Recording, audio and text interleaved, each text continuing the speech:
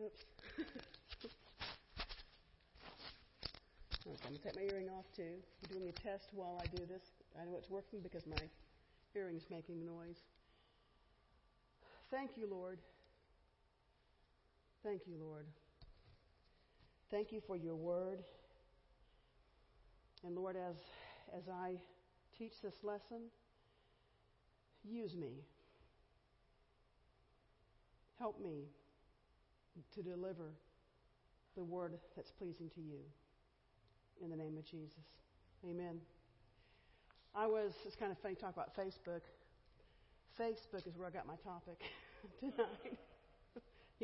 I was at work and I was kind of thumbing through when you got some extra time. And I was going through looking at some things and something caught my eye. Someone posted the title of this is Your Mind is a Garden. But what got me thinking about this was a picture that I saw on Facebook. And it said, your mind is a garden, your thoughts are the seeds, you can grow flowers or you can grow weeds. And that sounds real cute, You're like, yeah. Getting ready to flip on. And something clicked into my spirit that I needed to study that out a little bit more. And I hope I got it right. I hope it's because I was to share with you what I got in kind of digging this out. When we think about sowing, we think about seeds, we think about sowing, and a lot of times we'll go to the parables. I'm not going to the parables tonight because the parables is talking about Jesus sowing seeds. And what the enemy is doing in that situation, what I want to talk to y'all about tonight is what are we doing with the seed that Jesus is sowing in us. And so if you look at some scriptures here, and there's a lot of scriptures on seed time, harvest, seed and sowing, but I picked out some, just one little bullet here. In Job 4, the 8th verse, it says, even as I have seen, those who plow iniquity and sow trouble reap the same. That's not very edifying to me, but that is a truth that we need to hear that. Proverbs 1:11-18 says, the wicked man does deceptive work, but he who sows righteousness will have a sure reward. I want to make sure that I'm sowing righteousness. I want to be sure that that's what I'm planting in my garden, in my mind. And in Proverbs 22:8, it says, he who sows iniquity will reap sorrow, and the rod of his anger will fail. It sounds kind of. Sometimes we need some warnings. We always want this uplifting message. Yay, yay, yay. But sometimes we need to hear the truth, and we need to examine ourselves. And so today, I want you to think about your mind as your mind is a garden. What are you planting in that garden? What are you developing in that garden? What are you feeding in that garden? And I want to look at Galatians in the 6th chapter, verses 7 and 8. It says, do not be deceived. God is not mocked. For whatever a man sows, that he shall also reap. For he who sows to his flesh will of the flesh reap corruption. But he who sows to the Spirit will of the Spirit reap everlasting life. And on Sunday, in the lesson on Sunday, we talked about everlasting life.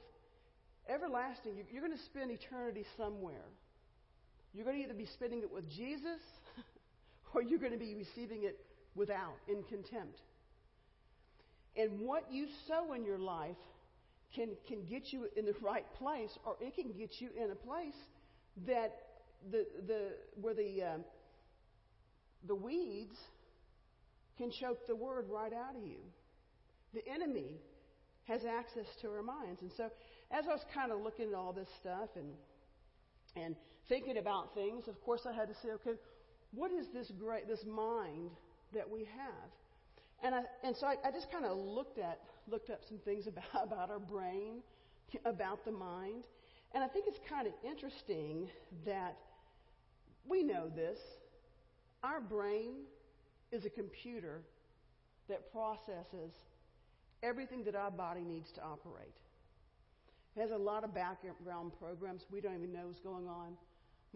We breathe without thinking. We do a lot of things without even thinking. But all bodily functions, learning, emotions, and senses, the smell, the touch, the sight, the hearing, all of that is processed through our mind, which is located in our brain. Our brain holds everything. And most of the functions that operate are, as I said, they're operating behind the scene. And so your mind uses the emotions, it reasons, it thinks, it perceives, it judges, and does a whole lot more that we don't even know about.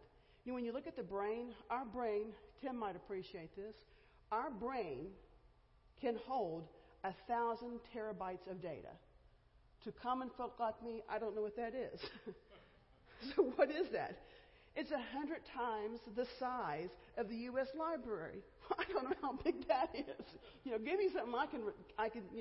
Well, the Library of Congress is the largest library in the world, with more than 162 million items. The collections include books, sound recordings, motion pictures, photographs, maps, and manuscripts. That's a lot of data that our mind has in there. And, what our brain has in there. But it's our mind that is what uses that data when it comes to our Christian walk, or if it comes to our personality, or if it comes to what we expect from God. So you think, well, wait a second. I don't think I got that much information in me. Well, 95% of that data is stored in your subconscious. So we generally operate on 5% of that data, which is in our consciousness. But when we experience something, we don't even know it. We hear something happening. We will draw information from our subconscious and use that subconscious to analyze what is being said to us, and it'll help us or hurt us in the interpretation of what we're seeing right then and there. And that's the point I want to make, is in the subconscious, that is where we have some bad seeds. And we don't even know it's there. And that's what I want us to deal with, and that's what I'm kind of dealing with, because how did it get there? Well, we live in a fallen world, for one thing. Our parents aren't perfect. Things happen. People make mistakes. I look back and I'm always praying, Lord, please help me with my children. I know I've made mistakes. Don't hold it against them. I'm still now, Ruth is married. I'm still teaching her, my mistakes. I don't want her to make my mistakes. I'm concerned about what did I plant in her that is in her subconscious that might cause her to see things wrongly. It can cause you to see the Word in the wrong way based on what's happened to you. I'll give an example. You have someone, like a battered woman. A battered woman has this awful husband that beats her. So when she's someplace and a man disagrees with her, she might flinch because she thinks this man is going to hit her. She doesn't want to act that way. This man doesn't understand where she's coming from. Other people may not understand where she's coming from. What's happened is the things that she experienced in life got into her subconscious. And so what we do as a Christian, we know we're supposed to get into the Word, and we read the Word, and we study. But the Word tells us we're supposed to go in and tear down some strongholds. And those strongholds, in many cases, is how we were raised. And I want to skip forward to that scripture that, well, we'll get to it in a minute because I have a couple more points to make. So as I'm talking about how your mind processes things, here I am, I'm talking to you. You might think, well, I'm using my sense of hearing. Well, you can see me. So not only are you hearing my words, you're seeing what tone I'm talking to you from. You notice what color I'm wearing. You notice if I stutter or whatever I'm doing. You may notice if I've got a stain on my blouse or a scuff on my shoe. You're taking in a whole lot more information, in many cases, as what I want to deliver to you. And you're making an assessment of me and what I'm saying based on what you've experienced before. And that can be good, but that can be bad. You know, if you were hurt by a woman teacher, that might cause you not to want to hear what I'm saying. If you are super uptight about being polished and everything else, you may not hear what I have to say because I'm not as polished as some of the other speakers are. But it doesn't mean what I have to say isn't true. And it doesn't mean what I have to say isn't for you. So when you listen to a speaker, don't let your mind be distracted by all these other things that really don't matter. What matters is the speaker, am I speaking what is in the Word? Is what I am talking about lining up with what the Scripture says? I remember one time I had a hard time with a speaker. I listened to him online. I loved him. He came to town from Africa, so excited. He came to our church, and he had 5 meetings at our church all week long. And then on that Sunday evening, we went to another church, and he taught another lesson. And when he taught that lesson, he said something I didn't agree with.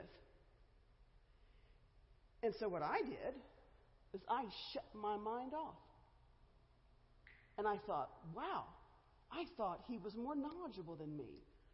I thought he knew better than that. I can't believe he's saying that. And I just didn't listen to him. You know, because what do?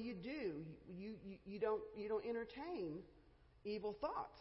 You don't entertain things that are contrary to what the Word is saying. It wasn't until I got home and I was praying about it, and the Holy Spirit revealed to me, what did you have a problem with? And when I looked it up, he was preaching straight from the Word.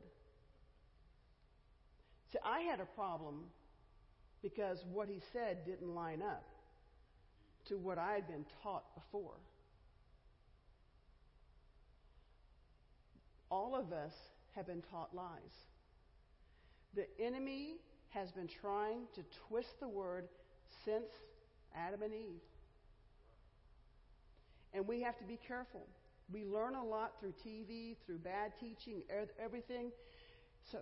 So now, when I hear something, I don't agree with it. It's so great because you can do a search and you can find out why you agree. And you know what? Your faith should not be based on what someone tells you. Your faith should be based on what the Word says. So, you can always trust the Word. So if someone is teaching something that you don't quite, it kind of gets you the wrong way, go in the Word and study it out and find out what is going on. One or two things will happen. Either you'll find out, yeah, they were wrong, or you might find out you were wrong. And now you can dig up that lie, that weed in your garden, and replace it with the truth. Our garden needs to have truth in it. In so many gardens, they can look pretty, you know. People, they can look wonderful coming to church. You think they got their act together, right? They're looking good. But their family knows. Their family knows who's coming home. That plants bad seeds in your kid's garden. We think it's real easy to kind of get all excited. It's me and Jesus. It's me and Jesus. But when we make a covenant with our spouse,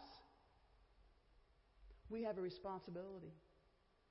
When we decide to have children, we have a responsibility to raise those children the way they should be raised. I heard someone say one time, mothers, remember this. Do you want to raise a son that is a blessing to your future daughter-in-law or a curse? Do you want to raise a son that can be the head of the house, or do you want to raise a milquetoast? I heard a speaker, he was talking about how society, and y'all have heard me teach on the different generations. Well, one of the problems we have with the current generations is we've babied them. Now, they don't want to hear it. I still fight the urge to fight my daughter's battles. I know better. I want to make things easier for her. But you know what? I learned through the struggles. Didn't y'all learn through y'all's struggles? If we don't let our kids struggle, how are they going to learn? They're going to think they're so special. And then when the enemy does come, they're not going to know what to do. And not to mention, they're not going to dig into, why they got to dig into Word? Mommy and Daddy are going to take care of them. It's our fault. We can sit back and say, oh, this generation, well, I am responsible for this generation. I got kids in this generation. And you know what? I'm going back and doing some things and saying, hey, Ruth will say to me, why are you telling me this? Well, because I got it wrong. I don't want to mislead you. It was kind of funny. I was going to Ruth's house, and it was funny. She warned me. She said, Mom, you're not going to like what you see. And I said, what am I not going to like? And she goes, well, your house isn't as clean as my house isn't as clean as yours. And when I went in, her house looked fine. But it kind of broke my heart a little bit that she was concerned about me judging her. Are we afraid of certain people because we're afraid that they're going to judge us?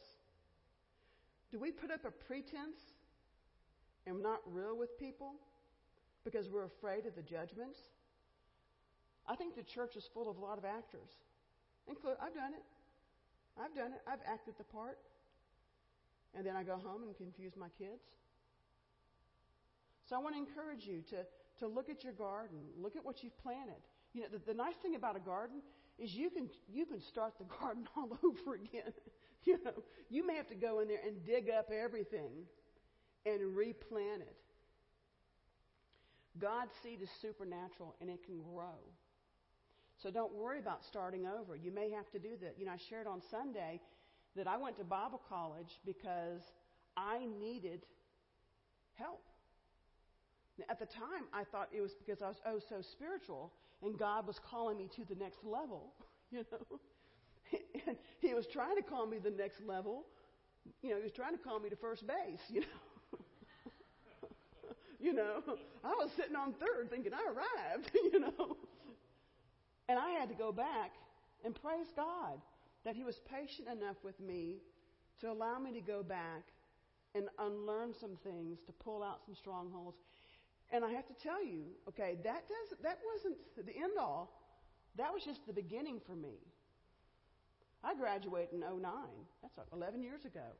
I'm still having to pull out weeds. I'm still having to rethink things. I'm still having to go back to my children and say things to them. I love it. If you'll sit down with the Lord, He'll analyze your life with you. The Lord will when you can handle it. The Lord is gentle. He's not going to come in and just knock you down. Well, I guess if He has to. I don't want to get to that point. But He will sit down with you as you can handle things and just kind of help you know where to start. We don't know where to start. What's really a shame is we think we know where to start. And we start, and then we ask God to bless it. See, God knows the condition of our heart. I love it. I wrote it down. The last song that we sang, it says, I give you my heart, I give you my soul. Our soul is where our mind and our will and emotions are. Lord, I give you my mind, my will, and my emotions.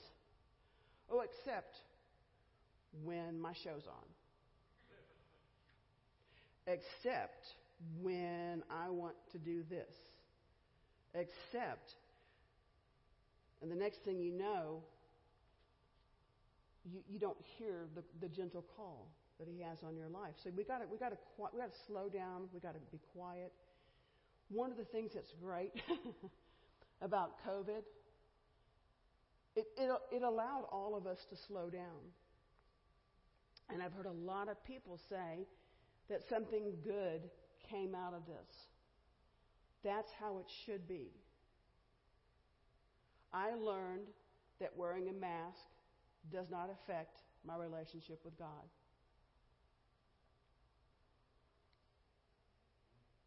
I learned that being inconvenienced doesn't have to cause me to throw a tantrum and stop moving forward.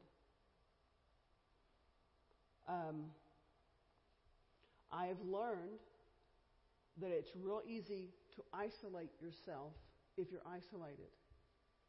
And it takes effort to kind of get back in the swing of things, but it's very important. You know, I want a relationship with my kids. I've got to work at it because now it's work. You got 8 grandkids, 5, now 6 adults. If you're going to have a meal or something like it, it's work. Well, how important is it to me to have a relationship with them? If I'm not willing to put aside time and make a meal, it must not be that important to me. How important is your relationship with God if you're not willing to give up a coveted night and spend time preparing a meal for yourself? And you can prepare a meal for your children, even as adults. It might be something real subtle. My beloved, Andrew used to say that we need to preach from the abundance. We need to be in the Word so we have abundance. If we're not in the Word and we don't have abundance, then what a lot of times what people do is they preach all they know and they're worn out. And then they got to go dig for something else. But if you have abundance, it's abundance. It doesn't wear you out. It doesn't take a toll on you because you're not studying to show somebody else how smart you are. You're not studying to just out of obligation. You're studying because you want a relationship with the Lord. And when you teach, the abundance is what you teach from. You know, Jesus spent time praying. He was getting his abundance. Jesus, as a child, spent time reading the Word. Why did he have to read the Word? Why did he? He was an example to us. And when you look at what Jesus did, you know, I used to think, okay, I can't be like Jesus, but I maybe can be like Paul. But Jesus said to be like him. I'm just going off I don't even know where I'm at my notes. But Jesus said, follow me and do as I do. And that's why Jesus, when he healed the multitude, he healed in different ways. You know, Jesus could have spoken to any illness and had a miracle. But when it came to healing, he had healings and you had miracles. You had sometimes when it was instantaneous. Sometimes it took a while. Why is that? I don't know. Jesus knows. It could be that he's raising up adults. If we just always got a healing, a miracle, we'd always expect miracles. And you say, well, it's great to expect miracles. Well, let me tell you something. It's kind of funny. At Bible college, I had this professor or this teacher, and he would brag about God always gave him miracles. And he was telling stories about these miracles. Going to lose his house, and then God did this. He was going to lose his ministry, then God did this. This happened, and God stepped in. And what happened is he got to the verge of like losing everything. I can't tell you how many times. The guy was like in his 60s, and he did it probably about 6 times. But as he was telling these stories, I looked over at his wife. She looked worn out. She looked worn out as he was telling all this stuff. And I thought,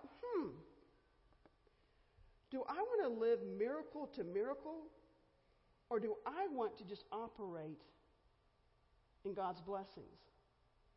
Do I want to have a life where I'm so dependent on miracles? Well, then there's no need for wisdom. The Word tells us pursue wisdom.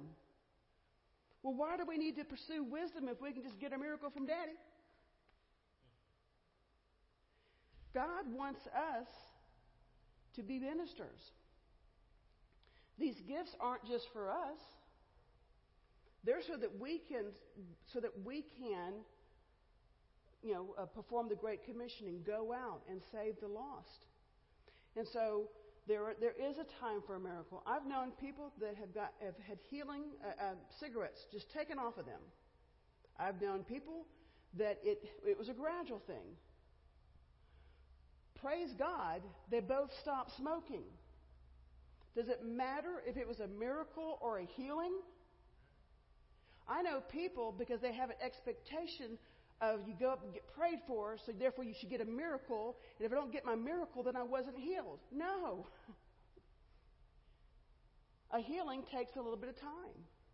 Our pastor was healed of cancer. He had, a bad prognosis. But let me tell you something. He's a different man. He got touched. God used that situation to make him stronger. God is he's changing some things around here. God, anything, now God didn't put cancer on him. The enemy did. But God let our pastor know that he was going to be healed, even before he got the diagnosis. God prepared him before he got the diagnosis. When you think of different people, I know a lot of people that have been healed.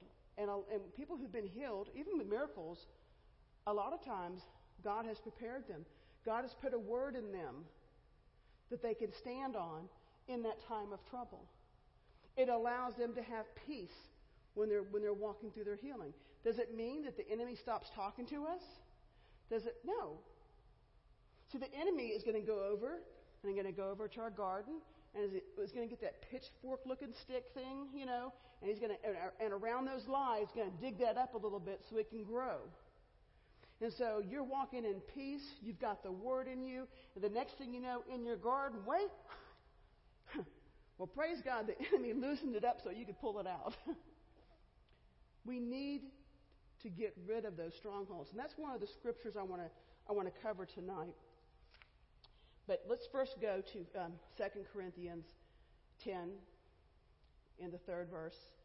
And it says, "For though we walk in the flesh, we do not war according to the flesh. For the weapons of our warfare are not carnal, but mighty in God, for the pulling down of strongholds, casting down every argument and every high thing that exalts itself against the knowledge of God, bringing every thought into captivity to the obedience of Christ." So this scripture says that we need to bring every thought into captivity. Have you ever been tired? On Sunday, you got a little pain. Oh, that hurts. Have a thought, oh, that could be heart issues. Oh, my family has arthritis. Oh, that's arthritis. You have a little thought. But you're tired. That's not too bad. So you do bring that thought into captivity. And that little irritant just sits there for a while. and then you become a friend of it that stays there for a while because you're not bringing that thought into captivity. Bringing a thought into captivity is you take that thought and you take it out of your mind and you put it in another prison. You don't keep that thought in your head, in your thinking. So when you take that thought out, you also say, by his stripes I am healed. Jesus' blood covered the curse. So what if my family had arthritis? Arthritis was covered by the blood of Jesus Christ. That's not my inheritance. You know, the Word says that I am sealed with the Holy Spirit. So we don't just kind of push it away a little bit. Those of you anybody here have a garden? Have flowers? I do. It's not as easy as you would think to grow flowers or grow a garden. Yes, you need good soil, but you have to plant the seed. You have to dig the hole. Well, you have to buy the seed or buy the cutting. You have to dig the ground up, make it soft so that the roots can grow down. You have to water it, and you also need to make sure there's no weeds there. Because those weeds will come up and they will multiply. I am pulling weeds out of my garden all year round, even in the winter. And in the summer, I have to do it every week. If I don't, they multiply and they grow and they take over. A weed can grow in the crack of my driveway. And it's a lot easier to pull it out of that crack before it has some roots in there. But let me tell you something. I am so tempted just to let it be. And every time I let it be, I regret it. And that's the same thing I want to say with when you think about your mind. It is your garden. That garden should be where you're putting God's Word. That garden is a place that you want people to come to. Think about this. When you drive by a house that has all this dead grass, weeds everywhere, unkept, does that give you a warm and fuzzy feeling? You know that there's something, I'm not saying there's something wrong with the people inside. I'm not saying it, but there's something wrong with the garden. But when you see a garden that's beautiful, my mom, she's got a green thumb and a half. And even, I remember, my son-in-law went over and he was just amazed at her garden. Well, you know what? That garden, she's worked on it for years. She doesn't let a single weed. She is, 78 years old, and if she happens to be at my house and she sees a weed, she is pulling that weed up. That's diligence. I need to be diligent like my mom and not let the weeds stay in my garden. And I know if God's telling me that, He's talking to you about that. And sometimes some weeds look like flowers. I had a neighbor that she was so excited until I told her that was a weed.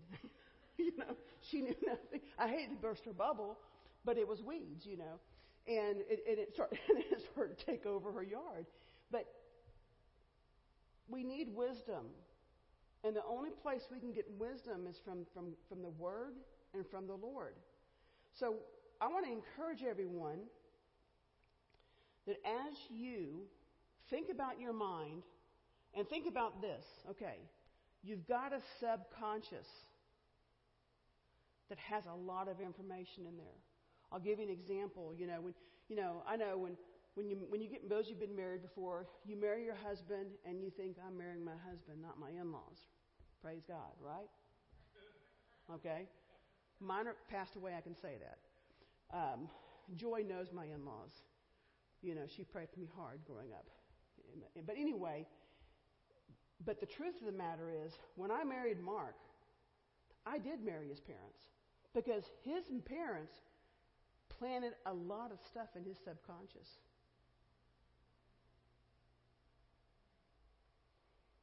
I want to say that again. We plant things in our subconscious, in our families. We think our family's normal. And it's not. A dysfunctional family will think they're normal. They'll say, oh, yeah, we fight a little bit more.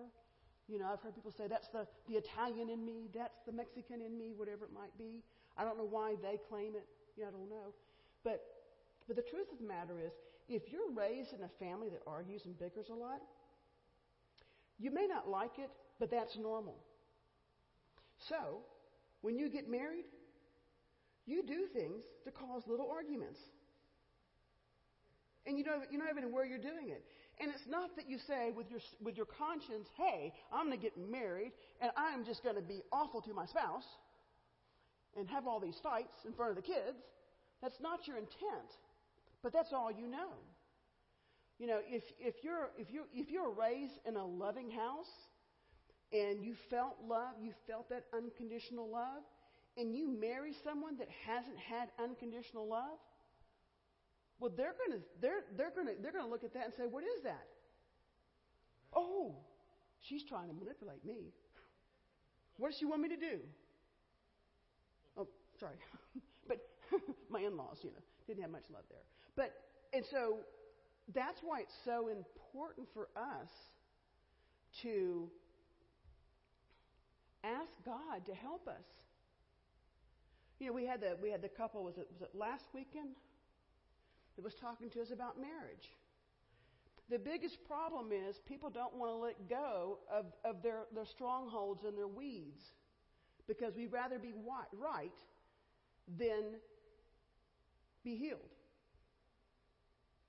I've shared with you, I spent way too long wanting to be right. And I could relate to a lot of what they said. And let me tell you something. When I get married again, I'm going to have a better marriage. And that's not saying anything negative towards Mark. Mark was a wonderful husband. He just died too soon. But I've learned some things in my marriage, and it's a shame if I take the strongholds and the bad stuff with me. There's people that do the same thing. Think about it. People have problems on the job. It's the same problem everywhere they go. But praise God, God gives them a new job, and it's going to be better. And the same thing happens. We have people that get married, go from relationship to relationship, and it never works out, and it's never their fault. And the only fault it may be is you might be bad in picking out spouses. You may not have listened to what the Holy Spirit was telling you, may have been warning you to say, hey, hold the phone. I have a friend that married a man, and she said to me, God, when I met this man, the Holy Spirit told me to run. And I questioned why she didn't run. Well, she had told me that, and this was someone that went to Bible college. And over the summer, she married this man, but we're good friends. Not once did she tell me she was going to marry him, because my last conversation with her was at the gym when the Lord said to her, run from this guy, batten your hatches. And she didn't know what batten your hatches was, because she wasn't from Texas. I had to tell her what that was. That means you close the door, you lock the door, you lock the windows, you close the thing on the chimney. You don't let that guy in. And she says, yeah, that's great, yeah. Next thing I knew, she got married. Well, guess what? 2 years later, she got a divorce. And he wasn't such a good guy. He had a temper problem. And he liked to hit and yell and different things. It took her years to overcome that. See, the Holy Spirit warned her, but he was good looking. he was cute. He was good looking. And he had a nice car, and he had money, had a Lexus, And he was in Bible college, after all. But see, what happens is, in your mind, you pull this bad data out. And you make bad decisions because you've got some fault. Here it is. Run from him. Batten down your hatches. But the truth of the matter is, he gave her this gorgeous ring, and she loved that ring too. It was gorgeous, like a $20,000 ring. She loved it. And back then, that was a lot of money, But the Holy Spirit will warn us, but we don't want to listen. We think we know better. But we'll change him. We'll change him. It's kind of funny. Here I'm getting on the subject of marriage. I wasn't even planning on doing this. But men and women are raised differently. Women, they're raised, back when I was a kid, it was really different because we had home ec. We even learned little things, little how to sew on buttons and things like that in school, But women were raised to get married. Think about it. How many of women here played house? You had dolls and you pretended to be a mom? I don't know. A lot of y'all are younger. Well, that's what we did growing up. The boys, what did they do? They played army, war, bikes. They did all kinds. They were just action, action, action, action. So you've got this girl that's been grooming herself to get married her whole life, has certain expectations that are there because what does she do? She watches chick flicks, reads romance novels, listens to all these people, unreal people on TV shows that say they do these wonderful things for their... this guy that my girlfriend married, okay, he wined and dined her. He was always giving her flowers, giving her gifts, doing all kinds of stuff. But when they got married, that stopped. And also, she stopped doing some stuff. Women, once you get your man, you stop doing some of the things you did to get him. Now, in our defense, a lot of times we're raising children, we're having a job. I love it. Someone said, it's real easy for a woman to prepare for a date like 3 times a week. They can look really good 3 times a week. But it's hard to do it 7 days a week. Some of us, it's a little bit harder, But we put all this effort into getting a woman puts all this effort into getting a man. But then once we get them, we stop putting effort in. A man does all the whining and dining to catch this woman because she looks a certain way because he only sees her like 3 days a week after she's been at the beauty parlor all day. And then when they get married and she doesn't look the same, he's not interested. Why do I share that? Both people have to put good things in their marriage garden. The word has to be there in the marriage garden. A woman may have an unrealistic expectation of the man, and the man feels it. If your man is not lining up to what you think your dream man should do, you have a way of letting him know, and vice versa. And then you have 2 people that are very unhappy instead of looking at what the Word says. Instead of maybe getting rid of some of those lies that Hollywood has told us what marriage is supposed to look like, what romance is supposed to look like. I can tell you this. How many women here love it if your husband vacuums? Does anybody mind if their husband helps clean? They're not taught how to, maybe this generation, they're not taught how to do anything like that. That's not what Hollywood or what your parents do to train you on how to be a man. So I want to encourage you, once you're grown up, I love it. Our pastor didn't have a father to show him how to be a man. So he went to the Lord. It didn't keep him from being a man. It didn't keep him from being a good father. It didn't keep him from being a good husband. He had no father. If we did not have a father, a good example, that doesn't give us an out. See, the enemy wants you to think, oh, well, you didn't have a father. You had a bad life. Your dad was an alcoholic. Or your mom did this to you, whatever it might be. That's the enemy that's trying to keep those weeds in your garden. so that they can grow up. And the bottom line is, you're not going to grow up until you have to. And as long as you believe the lie, it'll keep you from pursuing the promise. So I want to kind of get back to our imaginations. And I'm sorry I haven't done many scriptures here. But I think you'll see everything that I share today is somewhere in the scriptures, and I can give those to you. But God wants us to be whole. God wants the church to be whole. God wants our garden to be full. We've had people talk about our church and how we want people to come into our church. Well, it's the fruit of the Spirit. It's the fruit that's going to bring people in. Think about it. If you got nothing to offer, people don't want it. If you're an angry person, if you're an unhappy person, who wants that? What kind of witness is that? But if you are someone, not one of those fake happy people, because people can see that, but if you're truly a happy person, if you truly have a relationship with the Lord, if you truly give your mind, all of your mind to God, people are going to look at you. They're going to see something different in you, and they're going to want that. I think right now my prayer is for, the enemy is just in the middle of politics. The enemy's in the middle of churches. I mean, I watched the news just for a second as I ate dinner tonight. Well, not the news, I was going to.